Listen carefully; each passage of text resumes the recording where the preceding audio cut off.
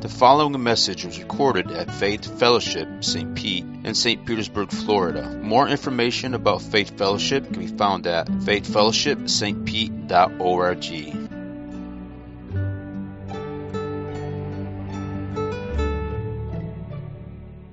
If you don't mind, grab a Bible, turn to John chapter 4. We're going to begin with verse 1.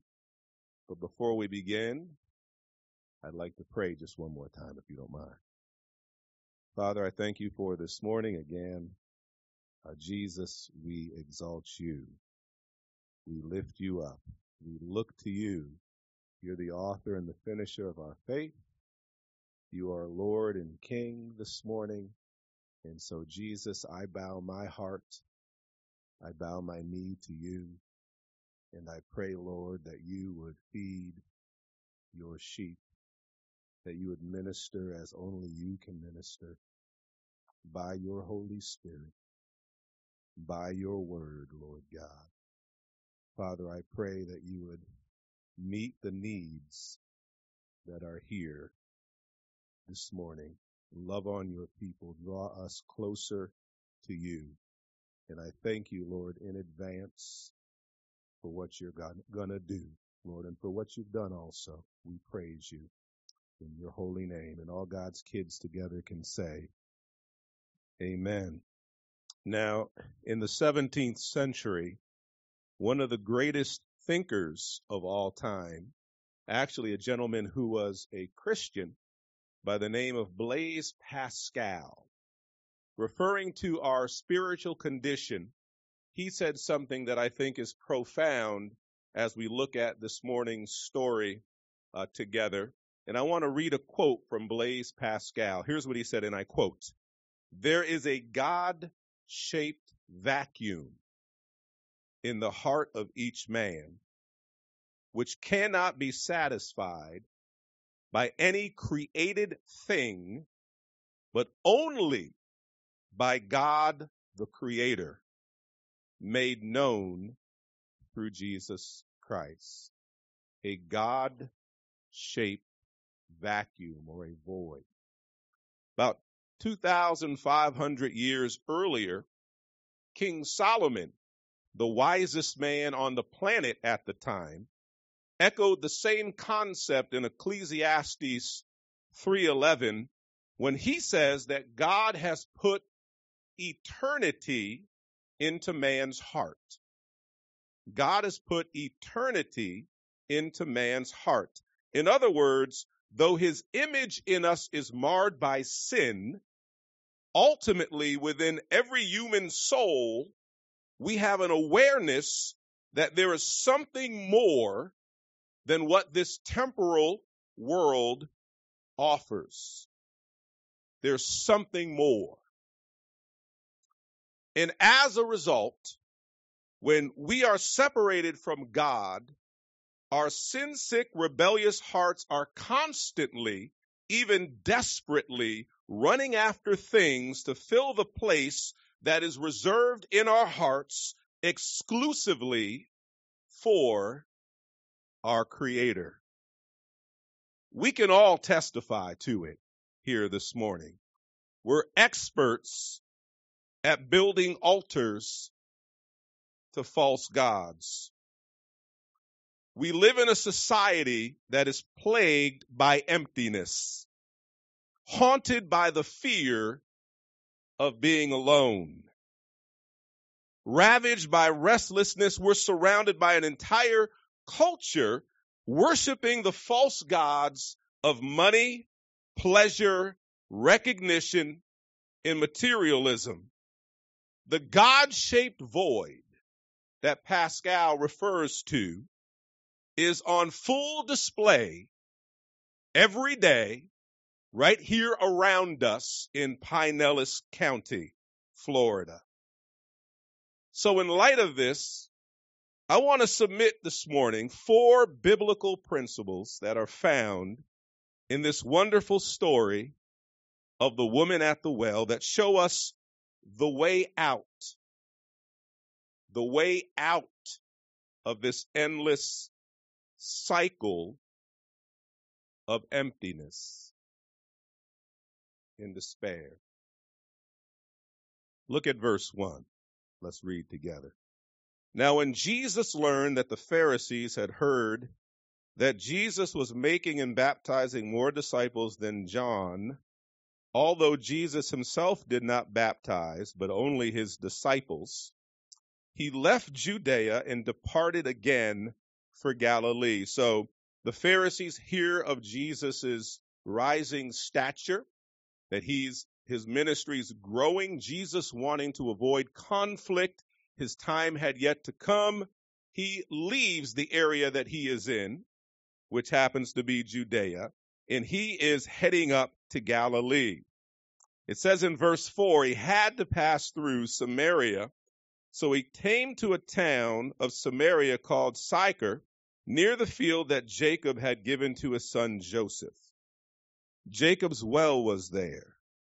So Jesus wearied, interesting, Jesus is 100% God, but also 100% human. So Jesus is wearied, it says, as he was from his journey, was sitting beside the well. It was about the 6th hour, which we know would be noon. Now, the quickest route from Judea to Galilee was to go directly through Samaria. And the scriptures say that ultimately the gospel would start in Jerusalem, extend to Judea, and then to Samaria, etc., to the utmost parts of the world. So here's Jesus kind of walking that out. But it's interesting to note that pious Jews avoided Samaria like you and I would avoid the plague. They wouldn't step foot in Samaria. Instead, they would actually travel all the way around it in order to get to Galilee. And the reason is that they absolutely despised the Samaritans. Why? Because the Samaritans were racially and religiously mixed. They're the result of Assyrian captivity and intermarrying between Jews and pagans. So they had a hybrid racial identity, and they had a hybrid faith to boot. They took Judaism and kind of twisted it a little bit. They were considered impure on several counts by the Jewish people. They were despised. Yet, look at verse 4 again. It says, Jesus had to pass through Samaria. Jesus understood the history here. He understood that typically Jews avoided Samaria. But here Jesus intentionally confronted and overcame years of racial hostility and prejudice in this one simple act. None of this was accidental. It was all in the providential plan of God. Jesus, you see, had a divine appointment. He had an appointment with a Samaritan woman. He chose to go through Samaria. He pursued the Samaritan woman at the well, knowing that eventually we would learn in the book of Acts, a great revival would break out in Samaria, and several Samaritans would come to Jesus, would come to Christ. No doubt that this revival finds its genesis, its beginnings in this divine encounter at this well. He had to go through Samaria, not because it was quicker, but because there was a people who would need the gospel. He had to go through. Which leads me to my first principle to remember when you are overwhelmed by spiritual emptiness, and maybe this is you this morning. Principle number 1 is this: God Almighty is in pursuit of you. he's pursuing you. Look at Luke 19:10. It says, for the Son of Man, referring to Jesus, came to do what? To seek and to save the lost. Look at Matthew 18:12, and you'll see this theme coming up repeatedly in the ministry and teachings of Christ. Here he's referring to the wayward soul. He's using an illustration. What do you think? If a man has 100 sheep and one of them has gone astray, does he not leave the 99 on the mountains and go in search of the one that went astray? Look at Genesis 3, verse 8. This always fascinated me. Again, referring to Adam and Eve after the fall in the Garden of Eden, it says they heard the sound of the Lord walking in the garden in the cool of the day. The man and his wife hid themselves from the presence of the Lord God among the trees of the garden. But the Lord God called to the man and said to him, where are you?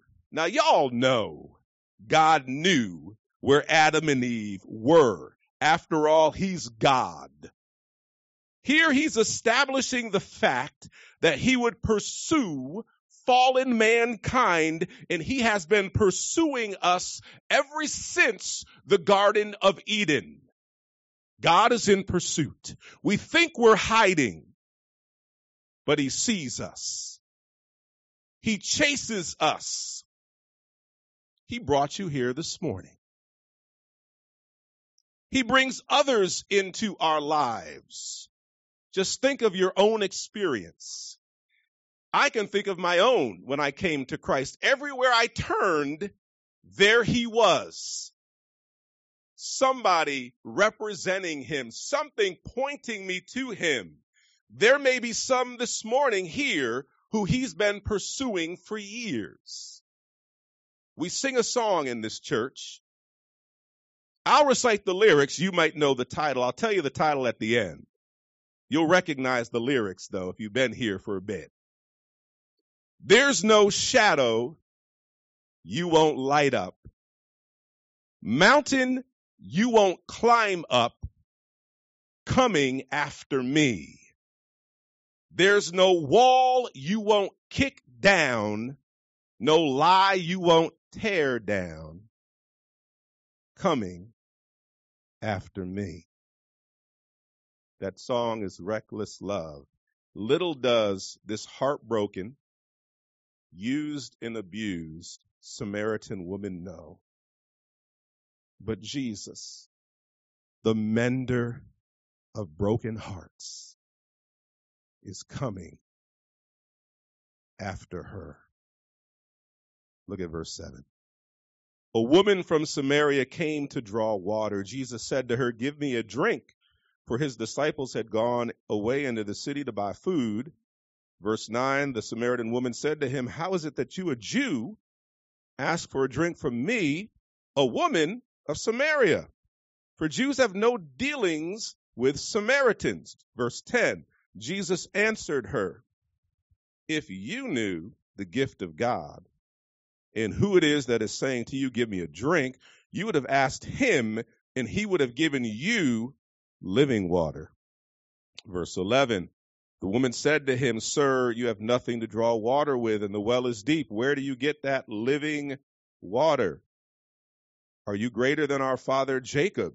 He gave us the well and drank from it himself, as did his sons and his livestock. Little does she know, she's actually speaking to the God of Jacob. Are you greater than Jacob? If she only knew. Let's look at the details in verse 7. It's interesting to note. It says, a woman of Samaria came to draw water. She came at noon.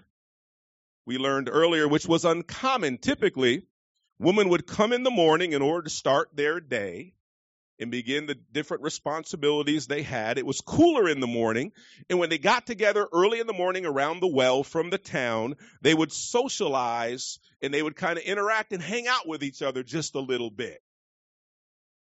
But not this woman. She comes at noon. She's all alone. Probably a social outcast, living a life of quiet desperation. Yet, it says Jesus said to her. Jesus said to her. It's very, very, very unusual for any Jewish person of this time to ask a favor from a Samaritan. They would never even think of it, not to mention, by tradition, a rabbi would not speak with a woman in public. He wouldn't even speak with his own wife in public. But Jesus, he doesn't care about the social taboos of the day. You see, Jesus, he's on a mission, a love mission. Verse 8 says, the disciples had gone away into the city. Isn't it interesting? Sometimes, listen, sometimes he comes to you in a crowd. Sometimes, though, the Lord comes to you when you're all alone. You know what I'm talking about. Some of us do. And this woman, she's all alone. Verse 9 shows us her response. How is it that you speak to me? She's surprised that Jesus is speaking to her. Let me ask you all a question. Do you expect him to speak to you? Are you surprised when he does? Some of you may feel like he's hiding from you. Some may feel like he's forgotten you. Some would feel that he's no longer speaking to you. But the Bible tells us that the Word of God became flesh and dwelt among us, which brings us to principle number 2. Not only does God pursue us, but he actually initiates the relationship. Even when you're all alone, cast aside by others, God speaks. He's constantly inviting us into fellowship. Look at Revelation 3:20. It says, behold, I stand at the door and knock.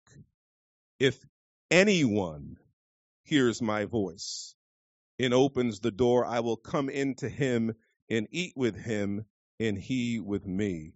Look at John 1:14. And the Word became flesh and dwelt among us. The Word became flesh and dwelt among us. In our discipleship group that we have, we looked into this, and this is God making contact with us. In the incarnation, the Word of God became flesh and dwelt among us. We've seen his glory, glory as the only Son from the Father, full of grace and truth. Look at John 12:32. And I, Jesus says, when I am lifted up from the earth, I will draw all people to myself. The lifting up refers primarily to the cross, but also, of course, to us exalting in glorifying God, but primarily to the cross. So through the incarnation and through the cross of Christ, God has initiated. He's made contact. He's opened an opportunity up for us. It's amazing. Michael Card, I don't know if you all have ever heard of him. Anybody hear of Michael Card? 1980s, 90s Christian musician. And he wrote some songs that are very powerful. I'm going to read some more lyrics just briefly. Here's a song he wrote called The Final Word. Listen to this. He spoke the incarnation, and then so was born a son. His final word was Jesus. I love that. He needed no other one. Spoke flesh and blood so he could bleed and make a way divine. And so was born a baby who would die to make it mine. It's through the life, death, burial, and resurrection of Jesus that God has spoken to us, inviting us to repent of our sins, turn by faith to him, and trust in the finished work of Jesus to save us. This morning, I believe God is calling. Let's continue. Verse 13. Jesus said to her, everyone who drinks of this water will be thirsty again. But whoever drinks of the water that I will give him will never be thirsty again. The water that I will give him will become in him a spring of water, welling up to eternal life. The woman said to him, Sir, give me this water so that I will not be thirsty or have to come here to draw water. Jesus said to her, Go, call your husband and come here. The woman answered him, I have no husband. Jesus said to her, You are right in saying I have no husband, for you have had 5 husbands, and the one you now have is not your husband. What you've said is true. The woman said to him, Sir, I perceive that you are a prophet. Isn't it amazing that Jesus is not surprised or intimidated by her sin? Let me say it again. Isn't it amazing that Jesus is not surprised or intimidated by her sin, by your sin, by my sin? After 5 failed marriages, the woman had apparently just given up on marriage.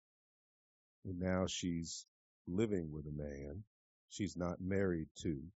But despite this, Jesus identifies the real need with the woman at the well, and it was not a relationship with a man, but a relationship with the living God.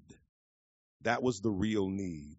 Her real need was that she had an unsatisfied spiritual thirst, which leads to our third principle in ending the cycle of emptiness that we see. Not only does God pursue us and initiate relationship with us, but God knows that you and I are born broken with a thirst that only He can satisfy.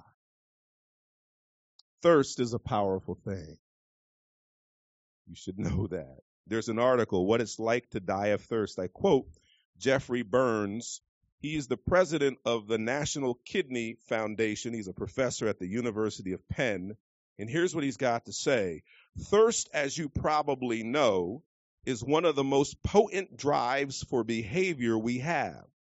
It may be the most potent that we have, even more than hunger. Thirsty people are going to be miserable. If you're dying of thirst, you become desperate. You may even drink anything to alleviate the pain and the discomfort. Even if in the long term it poisons your body or prolongs your agony. Why? Because thirst can be absolutely consuming. But in verse 13, Jesus uses physical thirst to illustrate our lack of spiritual fulfillment when he says that everyone who drinks of this water, the natural water, will thirst again. It can't satisfy the ultimate thirst. It can't fill the void that exists. This was the situation with the Samaritan woman at the well. 5 husbands, living with a man now. It was almost impossible, by the way, in this culture for a woman to get a divorce. So she probably was possessed and passed around by various men. At some point, she may have been a young widow, but she definitely is a social outcast, rejected by her community, in hiding, choosing to distance herself from others. She's tired and jaded by life's experiences. She's emotionally exhausted, absolutely alone, and dying of a seemingly unquenchable spiritual thirst. She's dying. That is, until she ran into this stranger at the well. Look at verse 20. Our fathers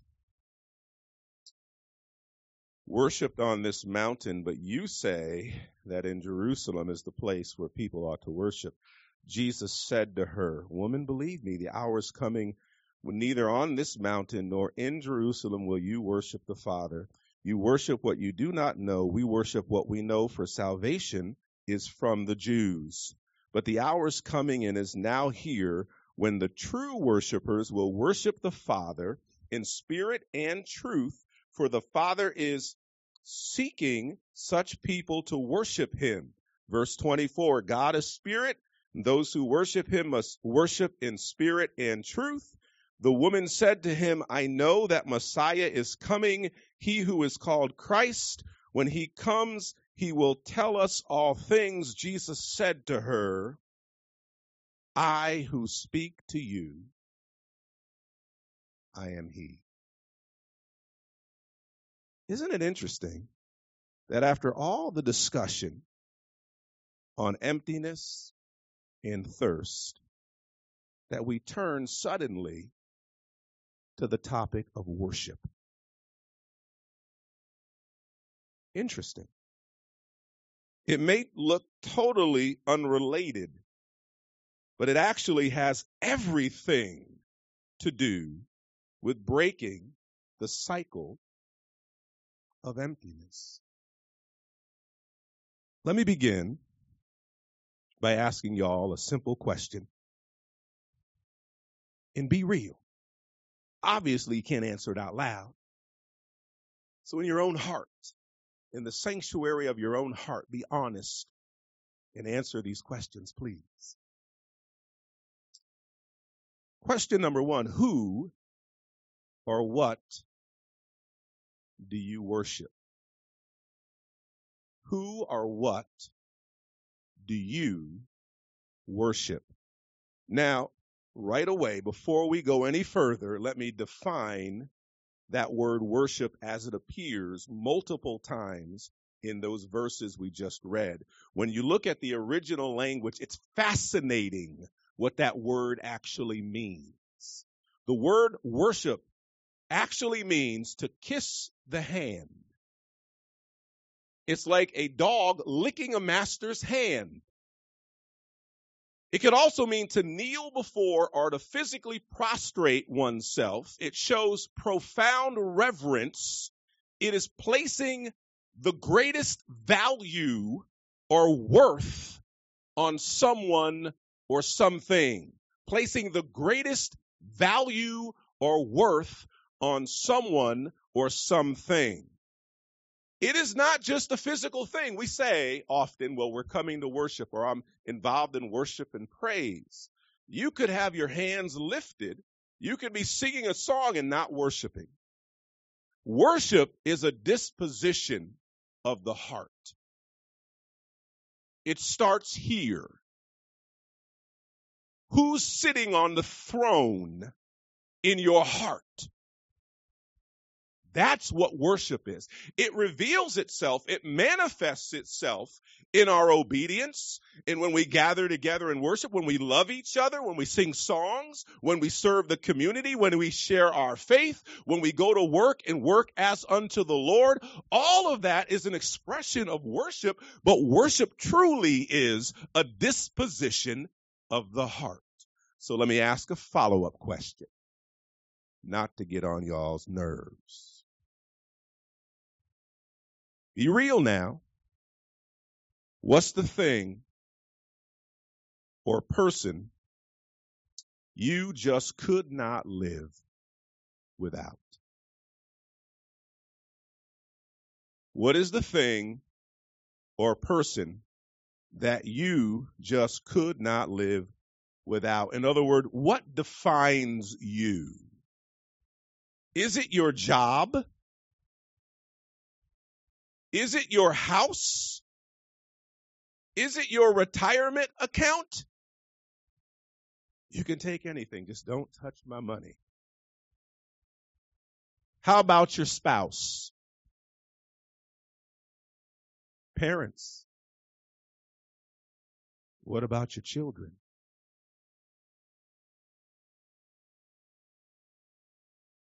Young people, your social status? Your friends? Your Facebook account? Video games? All those things are fine in their proper place, but if the answer is anything other than Jesus, anything or anyone other than Jesus, you're attempting to fill the void in your heart with something that will never truly satisfy. So here's the fourth and final principle that leads to the ending of the cycle of emptiness in your life. And here it is. You want freedom? You must come to embrace the truth that only God can truly satisfy your need. Only God can satisfy your need. Only relationship. I'm talking about crazy love relationship with God. Not a passing religious kind of intellectual thing. I'm talking about absolutely embracing full, like your whole heart. I love you, Jesus. Abba, Father. I need you. I want you. Relationship with the Lord. Listen to what the scriptures say. Matthew 6:24. No one can serve two masters. For either he will hate the one and love the other, or will be devoted to the one and despise the other. And by the way, hate and despise, actually it's a relation to the other. That's what that actually means. You cannot serve God and your boyfriend. Oh, did I read that wrong? I'm sorry. Cannot serve God and your social status. Cannot serve God, it says here, in money. There's a guy, obviously y'all are familiar with him, Solomon, King Solomon. He was king over Israel during what we consider to be the golden age of Israel. Solomon had everything. He had fame. He had money. He had prestige. He had relationships. He had adulation. I mean, this guy had everything, and he had it beyond anybody in this room's wildest imaginations. He wrote the book of Ecclesiastes, one of the wisdom books. In Ecclesiastes 1 and 2, with regard to looking over his life, this is what he says. Vanity of vanity, says the preacher. Vanity of vanities, all is vanity. That word vanity actually means vapor. Puff, a puff of smoke. Look at Ecclesiastes 2:11. When I surveyed all that my hands had done and what I had toiled to achieve, everything was meaningless, a chasing after the wind, nothing was gained under the sun. Ecclesiastes 12:1, remember your Creator in the days of your youth, before the days of trouble come and the years approach when you will say, I find no pleasure in them. And I love Ecclesiastes 12:13. He says, now all has been heard. Here is the conclusion. This is from the man who had it all. He's summing up life now. What is actually fulfilling? What is actually meaningful in life? What matters? Here's what he says. Fear God and keep his commandments, for this is the whole duty of man. You want to find your identity? You want to find ultimate purpose? That ache in your soul, you want it satisfied? He says, fear God. Come into relationship with the Lord. I'm going to close, and then the worship team is going to come with just one verse. And this is the Apostle Paul. Philippians 4:11 is probably up on the screen. It says, not that I am speaking of being in need, for I have learned in whatever situation I am in to do what? To be content, which is the opposite of restlessness. It's the opposite of emptiness. Paul said, I've learned to be satisfied. I've learned this in all things. It says, I know how to be brought low, and he did. I know how to abound in any and every circumstance. I've learned the secret of facing plenty and hunger, abundance and need. Basically, he's saying, look, I've experienced the highs and the lows of life, and here's the secret to being ultimately fulfilled, satisfied. He says, I can do all things through him who strengthens me. How can I be content? I can be content through him, through Jesus. Jesus is my portion. He is my pursuit. He is the source of my satisfaction. Only he fills my thirst.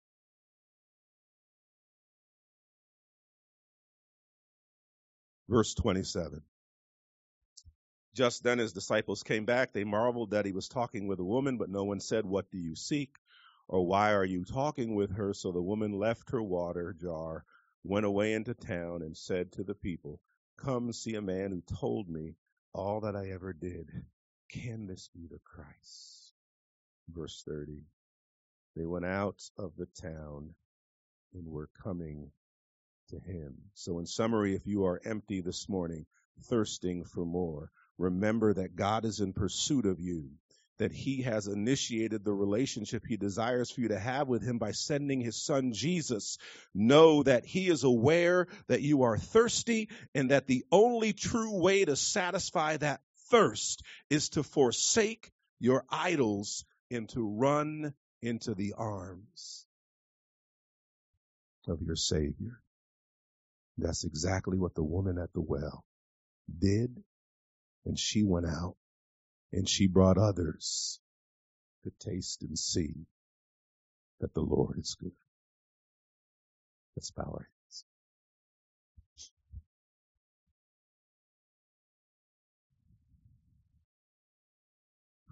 Lord,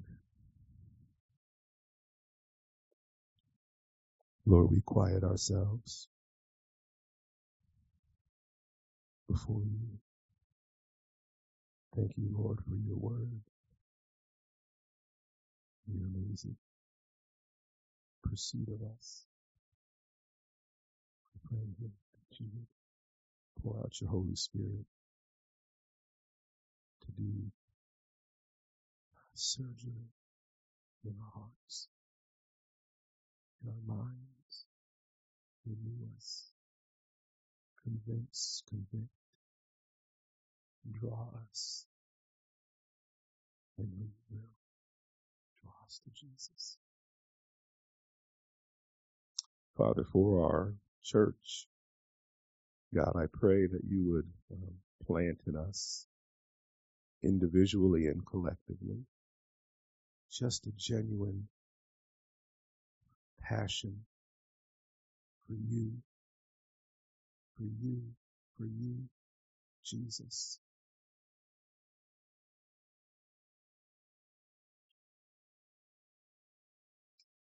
Lord, if there's anybody here within the sound of my voice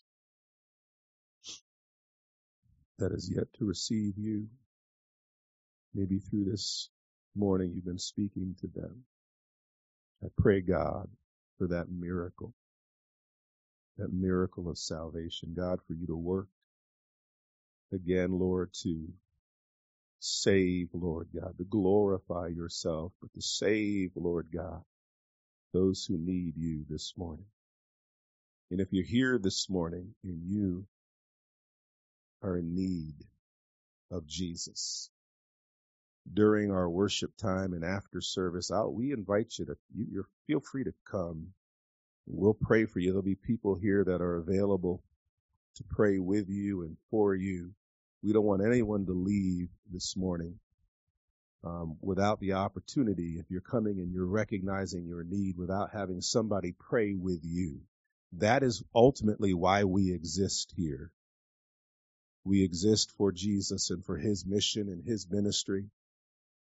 And so know that you are welcome, you are loved. We invite you to come and be prayed over.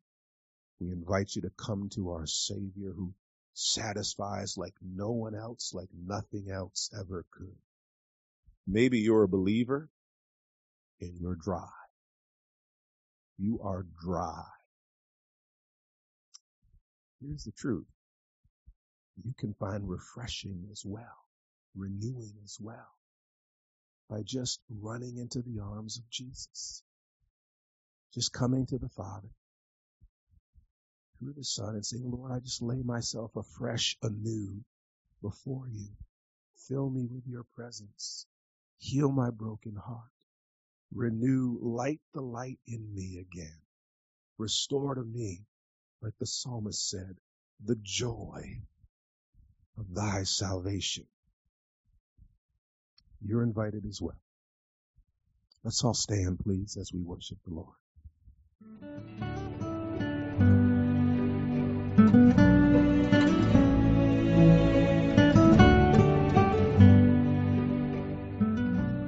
Thank you for listening to this message from Faith Fellowship, St. Pete in St. Petersburg, Florida. More information about Faith Fellowship can be found at faithfellowshipstpete.org.